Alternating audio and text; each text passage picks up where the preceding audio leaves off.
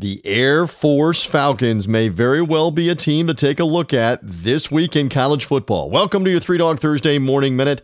I'm TJ Reeves. The Falcons come off a tremendous out-of-conference win over Pac-12 foe Colorado in overtime. They're unbeaten on the early season. They're on the road in Mountain West play, playing a Friday night national TV game against Boise State. You know the Broncos, who pulled off that first week upset against the Florida State Seminoles in Tallahassee. Well, now this is a showdown against Troy Calhoun's team, and the Falcons may very well have something on that blue turf in Boise. It's a Mountain West showdown, and Air Force always seems to give Boise State some trouble in these matchups throughout conference play. We love talking about underdogs just like these on our show, Three Dog Thursday. You can find us via Red Circle Podcasting, but also subscribe iTunes, Stitcher, Google Podcast, and Spotify. Wherever you find podcasts, just search for Three Dog Thursday. Follow us on Twitter at Three Dog Thursday. And we thank you for subscribing via Alexa and your flash briefings every morning to the Three Dog Thursday Morning Minute.